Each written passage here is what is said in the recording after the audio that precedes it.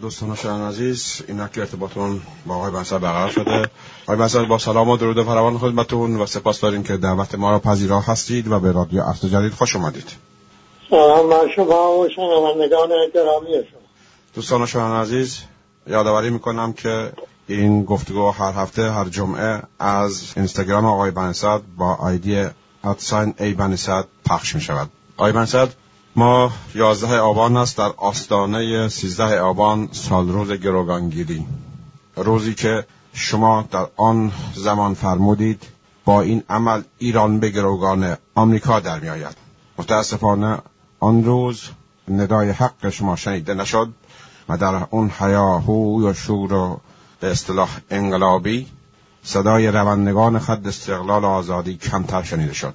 با گروگانگیری ایران به گروگان آمریکا در آمد و میلیون ها دلار هرچه بگیم کم هست بر گرده این ملت نهاده شد.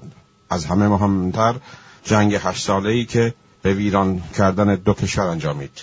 از اونجا که نسل جوان امروز از آن روز خاطره‌ای ندارد و نمیداند چه کسانی مخالف این عمل خیانت آمیز بودند، من میکروفون را در اختیار شما میذارم. از اونجا که شما در آن روزها خودتون از نزدیک شاهد ماجرا بودید و هشدارها را دادید و شنیده نشد، باشد تجربه شما را با نسل جوان در میان بذاریم و نسل جوان با انتخاب صحیح راه خیش به عمر نظام سیاه شیخی پایان دهند. میکروفون در اختیار شماست. عرض کنم که در باب گروگانگیری یک جلد کتاب من تعریف کردم. چند جلد کتاب کسانی که در امریکا تحقیق کردن منتشر کردن، اونها را هم به فارسی برگردوندیم. اونها هم در سایت انقلاب اسلامی و در سایت بنیصدر موجودند. معلوم امروز که طرح گروگانگیری یک طرح امریکایی بوده، در ایران به عنوان یک طرح انقلابی به اجرا گذاشته شده. باز مسبب طولانی کردن گروگانگیری تا 444 روز، چون اول قرار بود که 4 روز بیشتر طول نکشه، همه کنش و واکنش طرف امریکایی، واکنش آقای خمینی و گروگانگیری ها. از اون زمان هم تا امروز ایران همچنان در گروگان اون گروگانگیری است. همکنون هم در کنگره امریکا ایران و سیاست آقای ترامپ در تشدید تحریم ها از دستمایه های آقای ترامپ است برای برانگیختن طرفداران خود به شرکت در انتخابات و رأی دادن به نامزده های هوادار او. از هنوز گرفتار. خب چرا اصلا ببینیم زمینه این گروگانگیری و وضعیت امروز چه چیز فراهم کرده؟ این یک سوال بسیار بسیار بسیار مهمه، برای اینکه همه اون چه بر سر یک کشور میاد، بر سر جهان ما میاد، ناشی می شود از اینکه قدرت مداری، زور باوری، قدرت باوری رو القا میکنه در طرز فکرها، هر چی بخواد این طرز فکر باشه. و وقتی که این القا کرد، محدوده عمل دیگه اختیاری نیست. شما دیگه نیستی که اختیار عمل خودتون رو در کدوم زمینه عمل بیاد، چه انتخابی بکنید، نه، اینا میره پکارش. و همین دقیق توضیح میدهم برای اینکه اون چه بر سر ایران آمده ناشی میشود از همین مسئله. ولی گروگانگیری ممکن نمیشود. آقای خمینی در نفلشاتو یک تعریف داده از استقلال. اول موازنه عدمی رو قبول کرده و گفته به مثابه اصل ما، بعدم گفته که استقلال یعنی این که ما میخواهیم از روابط، خوب توجه کنید، از رابطه مسلط و زیر سلطه خارج بشیم. پس استقلال خروج است از یه رابطه. اینجور که اون آقا گفت. خب پس گروگانگیری چرا باید انجام میگرفت برای اینکه ما وارد بشیم دوباره در اون رابطه؟ این سوال مهمینه. چگونه شد که این آقای خمینی توانست بگوید که این انقلابی بزرگتر از انقلاب اوله؟ با تغییر معنای استقلال. گفتم که این قدرت مداری قدرت باوری رو الغا میکنه در طرز فکر. و شما در نقطه‌شاتو گفتیم ما میخواییم مستقل و آزاد زندگی کنیم، رها از روابط مسلط بین سلطه. دوباره چرا برگشتی به اون رابطه؟ چگونه این رو توجیه کردی؟ خروج از رابطه قوا با یه قدرت خارجی که معنای اصیل و اصلی استقلال است، جنبش ملی کردن نفت به رهبری مصدق هم همین هدف رو داشت. میخواست از روابط مسلط زیر سلطه با انگلستان و بقیه دنیا ایران رو خارج کند. این معناش تغییر داد. گفت امریکا شیطان بزرگه، استقلال شد چی؟ ستیز، دشمنی با شیطان بزرگ.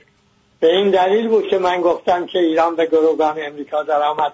این گروگانگیری ناقض استقلال است، برای دیگه اون معنای اول رفت کارش. حالا شد من مستقلم. چرا؟ به چه دلیل مستقلی؟ چون تو دهن امریکا زدم، چون گروگانگیری کردم. خب گروگانگیری چرا استقلال است؟ شما وارد یه رابطه قوا شد، در این رابطه قوا موندی تا امروز، این کشور رو نگه داشتید در این رابطه قوا تا امروز. چون وارد شد در این روابط قوا، حالا دیگه اختیار از دست رژیم آقای خمینی خارج شد. بنابراین طرف مقابل، چون مدار بسته دیگه، طرف مقابل میتوانست طرح گروگانگیری رو بریزه و الغا کنه به این طرف از طریق عواملی که داشت و این تبدیل بشود به طرح انقلابی و به نام دانشجوی خط امام و در واقع توسط سپاه پاسداران به اجرا قرار بیاد. همین زمینه، همین موندن در مداری که میگوید چگونه ممکنه درست همزمان با وضعیت امروز که حکومت آقای روحانی میخواهد با اروپا روابطی داشته باشه و اروپا وعده میدهد که از اون قرارداد وین حمایت بکنه، یک طرح اقتصادی رو به اجرا بگذارد که تحریم های امریکا مؤثر نشود. شما مشاهده میفرمایید که ناگهان قبلا بلژیک، آلمان، اتریش، حالا دانمارک اعلام میکنه که یک تروریست ایرانی میخواسته یک مخالف رژیم رو در دانمارک ترور کنه. آقای ظریف میگوید به این که این کار اسرائیله. خب اما اسرائیل چگونه بتوانه به نام ایران همچه طرحی رو بریزه و به اجرا بگذاره؟ این آقای ظریف باید از خودش بپرسه. مردم ایران میباید این رو از خودشون بپرسن. چگونه این کار شدنیه؟ اگر شما سازمان ترور نداشته باشی، اگر دولت در سایه در کشور نباشد، اگر این دولت سایه مرتب پشت سر طرح بر ضد حکومت آقای روحانی به اجرا نگذارد، اسرائیل چگونه میتونه این طرح اجرا کنه؟ بعد مگه ایران کرد؟ هر کنیم که اسرائیل کرده، این چگونه ممکنه؟ باشیم از خود افزون بری یک امر تنها رخ نمیده. هر امر واقعی، اون چی که واقع می شود جزئی از مجموعه امور است. خب این دولت در سایه که دروغ نیست، برای اینکه خودشون میگن، در خود رژیم میگوید این همچه چیزی هست. حتی آقای زرقامی میگوید که این دولت در سایه میخواسته که دولت از دست آقای روحانی بگیره خود تصدی کنه. آقای خامنه‌ای قبول نکرد. پس هست و یک رشته کارها میکنه در درون و بیرون مرزها. خب اون اجتماع در قم که با اون پلاکارد که وعده مرگ به آقای روحانی میداد در صخر فرح و در واقع مجلسی بود برای بی‌قدر کردن مرجعیت تقلید. برای اینکه اونجا اون آقای سخنران گفتیم حوزه های علمیه شده کارخانه تولید مرجع. این امر واقع. دو امر واقع، نامه آقای محمد یزدی به آقای شبیری زنجانی نامه تحکم‌آمیز، توهین‌آمیز، تهدیدآمیز. باز به چه معنا؟ به معنای این که این رژیم ولایت مطلقه فقیه نمیتونه مرجعیت مستقل از خود رو تحمل کنه. حالا برای اینکه زمینه سازی هم لازمه برای بعد از آقای خامنه‌ای. که دو امر واقع تنها در قلمروی کی؟ مرجعیت و روحانیت. حالا بیاییم ور در مشهد اون تظاهرات را افتاد که از اختیارشون در رفت سراسر کشوری شد. سه امر واقع. بیا جلوتر این بحران دلار، 4 امر واقع. بحران طلا 5 تا. بحران این مؤسسه‌های ورشکسته پولای مردم رو بالا کشیده بودن. بعد میاد بحران در شهرداری و شهردار و استیضاح وزرا و همینجور تا شما بیاد در بیرون مرزها. در تمام این مدت تبلیغات رسمی دستگاه وسایل ارتباط جمعی سازگار با اون در واقع در خدمت دولت سایه چی تبلیغ میکرد؟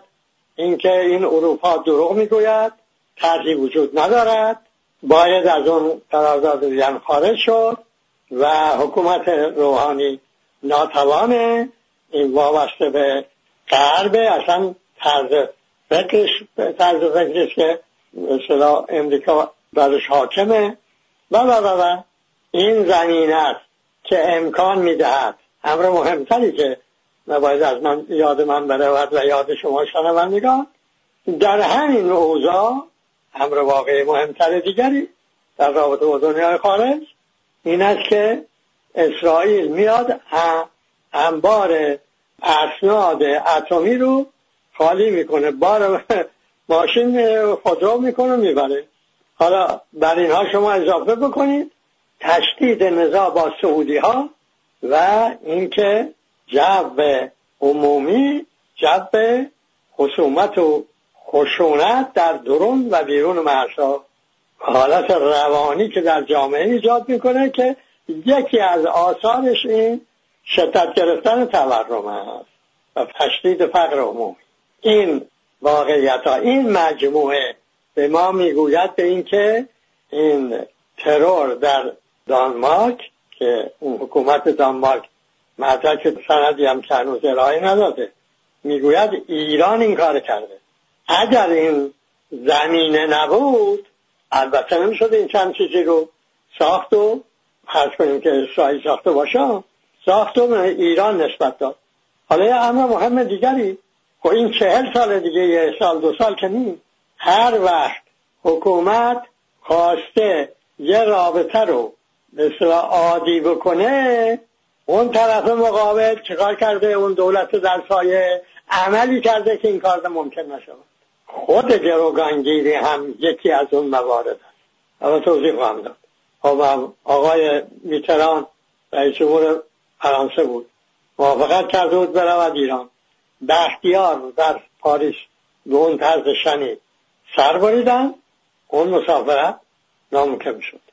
همینجور شما بعد برو به ترورها در یمن، در آلمان، هر کدوم از اونها رو نگاه بکنی، یکی از هدفهاش این بوده که یه برقرار شدن یه رابطه رو ناممکن کنه.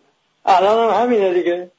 الان این حکومت آقای روحانی میخواد یک روابطی با اروپا برقرار کنه که اصطلاح سپر دفاعی داشته باشه در برابر تحریم‌های امریکا و اعمالی انجام میگیرد که اون ناموفق بشه و حکومت اون ناموفق بشه. حالا گروگانگیری در چه موقعیتی روی داد؟ یک پیشنویس قانون اساسی تهیه شده از لحاظ داخلی داریم. در اون پیشنویس از بر حاکمیت ملت بود، صحبتی از ولایت فقیه درش نبود. یک کسانی که دست نشانده امپراتوری انگلستان بودند و نمیخواستند تجربه دموکراسی در ایران موفق بشود مبلغ ولایت فقیه شدن. همون وقت هم یک فهرستی از 16 اختیار برای آقای فقیه قائل شدن و اینا رو انتشار دادن. اون گروگانگیری وقتی انجام گرفت که مجلس خبرگان تشکیل بود و بعدش هم مسئله رفراندوم بود. حالا روحانیون مراجعی بودن که مخالف بودن، روشنفکرانی هم بودن که مخالف بودن. اینها میباید ساکت میشدن تا اون قانون اساسی در بردارنده اصل ولایت فقیه در رفراندوم به تصویب برسن. از طرف امریکا نگاه کنیم به قضیه، این دوتا با هم تلاقی میکنه. اونها هم میخواستن این تجربه انقلاب ایران در خود ایران دست بشکند، به جوری که انقلاب بشود یک امر واقع منفی. پس این تمایل به بازسازی استبداد در ایران، استقرار ولایت فقیه با تمایل طرف امریکایی با هم تلاقی کرد. حاصل این تلاقی شد گروگانگیری و وسیله ارعاب، سرکوب، تحمیل خفقان. حالا کسانی ایستادن، مقابله کردن، مقاومت کردن. مردم ایران هم در انتخابات ریاست جمهوری با رأیی که دادن گفتن که اون بازی رو، اون بازسازی استبداد رو نمیپذیرن. با این حال همون باز از راه محور کردن امریکا در سیاست داخلی و خارجی ایران بازسازی انجام گرفت. اینه که نسل امروز باید بیشترین توجه رو به محتوای تعریفی بکنه که از استقلال داره، از آزادی داره، از حقوق حق داره، از حقوق خود داره. چون این رو نکنه به ترتیبی که تو دیدید امری که واقع شد الغا میکنه در اون چی که شما میگید.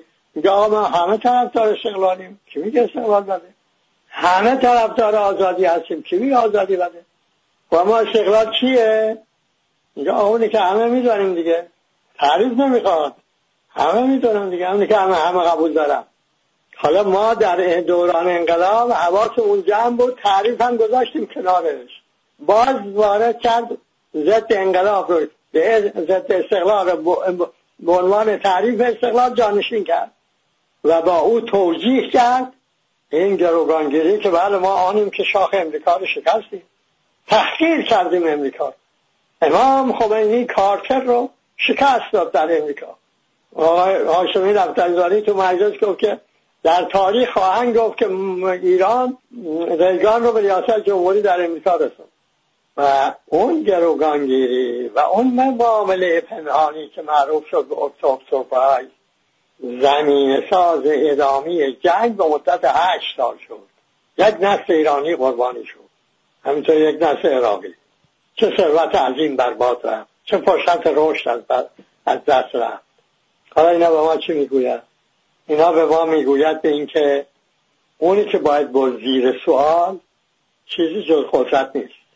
هر تعریفی که از هر اصلی، از هر حقی، هر تعریفی که زور بنبایش باشه اون دروغه، نباید پذیرفت.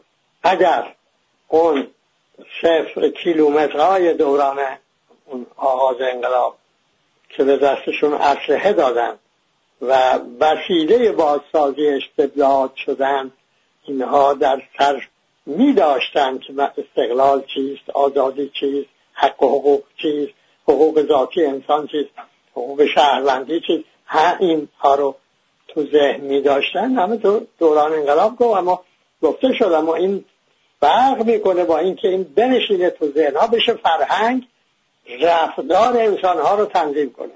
اگر اینجور میشد که غیر ممکن بود بشود. این بازی ها رو کرد و همینجور ادامه داد تا امروز. گرفتار 8 جنگ، این جنگ اقتصادیش در همین روزهایی که داریم حرف میزنیم باید تشدید بشه. خب حالا یا اروپا این حادثه هایی که در روی زده و با این افشاگری امیدواریم که تکرار نشود، ولی هیچ امید خیلی واقعیت هست، امید ما داریم، اما اون طرح‌ها رو اونا اجرا میکنن. اگر طرح‌های اجرا نشود و بشود اروپا چشم ببنده، غمزه عین کند بر این طرح‌هایی که هنوز به اجرا در نیامده رو رفته اصطلاح، و اون طرح رو به اجرا بگذارد، فشار اندکی کاهش پیدا میکنه به ایران. وگرنه نه، تشدید میشه این فشار. نتیجه تشدید چه خواهد شد؟ شما هر میگم که وجدان تاریخی مهمه بر این جهت اگر به اون قضیه گروگانگیری برگردید ببینید نتیجه اون گروگانگیری چه شد. یک انقلاب قربانی شد. ضد انقلاب همین رژیم استبداد و بازسازی کرد. 8 سال ایران رو در جنگ نگه داشت. تمام فرصتهای رشد رو از این ملت گرفت. امروز ایران بیابان است، گرفتار فقر است، گرفتار خشونت داخلی است، گرفتار جنگ 8 جنگ در منطقه است. حاصل اون این شد. حاصل این تشدید اونا خواهد شد. شما مردم ایران اگر تصمیم گرفتید که از خیر زندگی بگذرید و این کشور و این ملت که حاصل چند هزار سال مقاومت و ایستادگی نسل‌های پیشین در برابر سختی‌ها، خطرهای بزرگ، هجوم‌های بیگانه و کشتارهای عظیم ایستاده و حیات ملی رو تا امروز ادامه داده، اگر شما نه می‌خواهید که این حیات ملی ادامه نیابد، لاقید بمانید نسبت به وضعیتی که درون هستید. اگر نه لاقید نمانید. زور راه حل نیست. زور کارش تخریبه. قدرت کارش تخریبه. در ذهن خودتون زیر سوال ببرید. ترک کنید این رو از ذهن خود. جاشو بدید به حقوق. وقتی این کار کردید و به حقوق عمل کردید، فرهنگ انسان آزاده را پیدا میکنید. فرهنگ شهروند آزاد در رشد را پیدا میکنید. اون وقتی که نمیشه با شما این بازی ها رو کرد. ولی شما نگاه بکنید، اگر شما استقلال رو به همون معنایی که گفتم با انقلاب برقرار شده بود، 40 سال میشد این همه بازی سر این کشور آورد. در درون و بیرون مرزها میشد این همه ویرانگری به این مردم تحمیل کرد. نمیشد. من میدانم نتایج تجربه. ببینید در یک جامعه هایی طرز فکرها اصلا این تابع از نقشی که قدرت داره در تنظیم رابطه ها. تو غرب چون این قدرت نقش بزرگی داره در تنظیم رابطه ها، زمینه هست برای پیدایش توتالیتاریسم. تا وقتی این غرب خودش از این رها نکنه، همین آش همین کاسه است. یه زمان توتالیتاریسم کلیسا بود، گفتم اون رو تمام کردیم. بعد قرن 20 شد توتالیتاریسم های استالینیسم و نازیسم و فاشیسم و اینا پیدا شد. جای این هنوز اونا از نیاسوده شد توتالیتاریسم و سرمایه‌داری.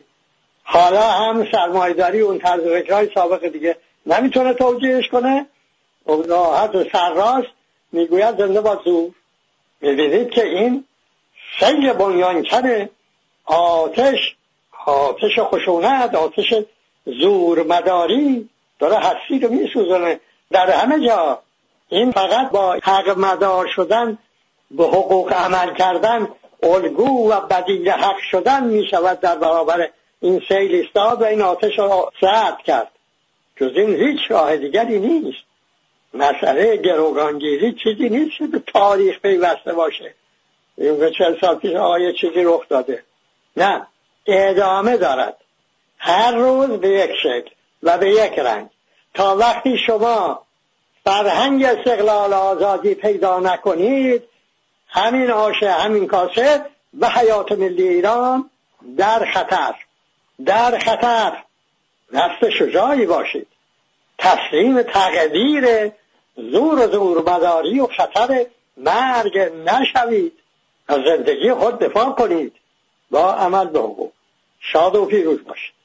امیدوارم که چنین باد. با تشکر فراوان از شما بنی‌صدر.